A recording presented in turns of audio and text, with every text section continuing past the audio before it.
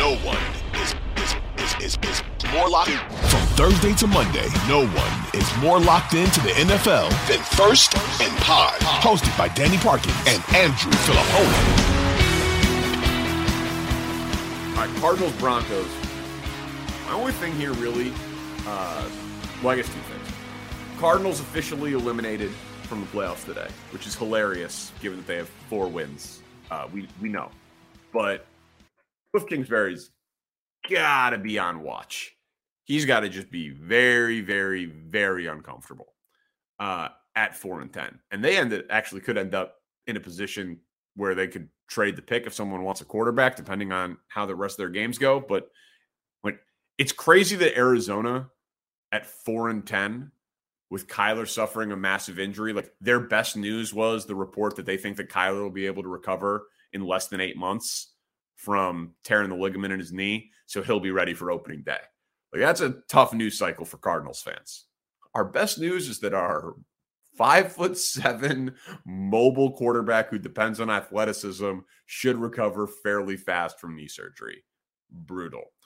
But the Broncos getting a win blew the shot at the second pick. Hilarious. Now, I know they don't have the pick, but they can't do anything right. And I know they're trying to win. They don't care about the draft pick, but I'm following that because the Bears now have the inside track to the second pick. And it's just seeming like everything is possible that could go wrong is going wrong for them. And they win the game when Russell Wilson doesn't play.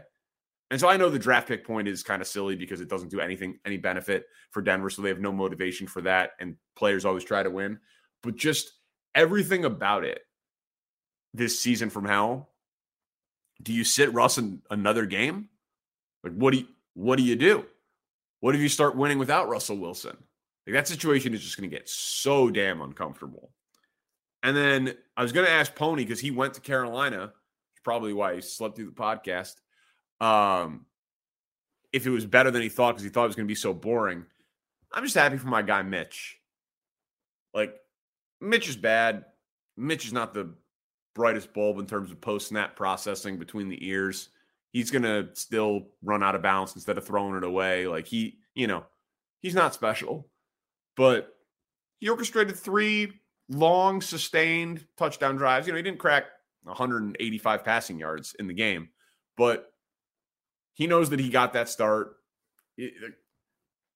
There's a scenario where Mitch Trubisky doesn't start an NFL game again, depending on if he goes the Geno Smith route and, just is the backup for good quarterbacks who don't get injured and then all of a sudden gets out of the league because he's not a brilliant football mind or something like that. But, getting a win when you know that this team's moving on from you for Pickett, having the 3 touchdown drives, felt good for my guy Mitch. Then the things from the Saturday games, gotta say, didn't feel great for Deshaun Watson. Won his Cleveland debut, whatever. He scored 13 points. We'll see you next year. The Browns are irrelevant until next year. Kirk Cousins having the biggest comeback in NFL history is hilarious because I think it's weird that Kirk Cousins still gets hit with the primetime Kirk Cousins stuff, as if people don't remember that he played that playoff game against the Saints and had that unbelievable fourth quarter throw to Adam Thielen where he caught it inside the 5-yard line. I was like, well, once he makes that throw in primetime in the playoffs, we really still think the guy's a choke artist because the game isn't happening at noon Central. I'm not saying Kirk Cousins is great, but Kirk Cousins is absolutely good enough. You don't want him as your franchise quarterback. He's not a top 10 quarterback, but he's good enough to be a starting quarterback. He's good enough to get paid. And if everything around him was right, he could get hot. He could win. He could go on a Joe Flacco, Eli Manning type of run. So, Minnesota, they keep winning too many games to draft a quarterback at the top, partly because Kirk Cousins is pretty good. It's pretty good. He's firmly the 12th to 15th best quarterback in the NFL. And when you have Thielen and Jefferson and Dalvin Cook, you could win games with that guy. Now, they're unbelievably disappointing still, but Kirk Cousins, when he gets rolling, it's oddly fitting that he has the biggest comeback in NFL history. And then I just loved that Bills game. I am on the record as making fun of Pony for going to these NFL games, and I don't go to Bears games because Soldier Field is a hell site and it's impossible to leave. And I like gambling and fantasy and watching the rest of the NFL and multiple screens and just like plug it into the matrix in that way. So if you go to an NFL game, you miss all the other ones. So the only way I like consider it is it absolutely massive game with a huge tailgate. Rare at this point. Thursday night or Monday Night Football. But that Saturday night standalone Bills-Dolphins game in the snow globe, but there was no wind and it wasn't that cold. Like that wasn't 10 degrees below zero and miserable. That was 29 degrees with no wind. Like that's balmy if you got a winter coat, a hat, and a few drinks in you. That looked like one of the most fun NFL environments ever. And there should have been more Dolphins fans throwing snowballs on the field, aiming at players so that the penalty would have gone on the Bills. Like you had an opportunity to have a real fan moment without getting arrested. Come on, Dolphins fans, step up.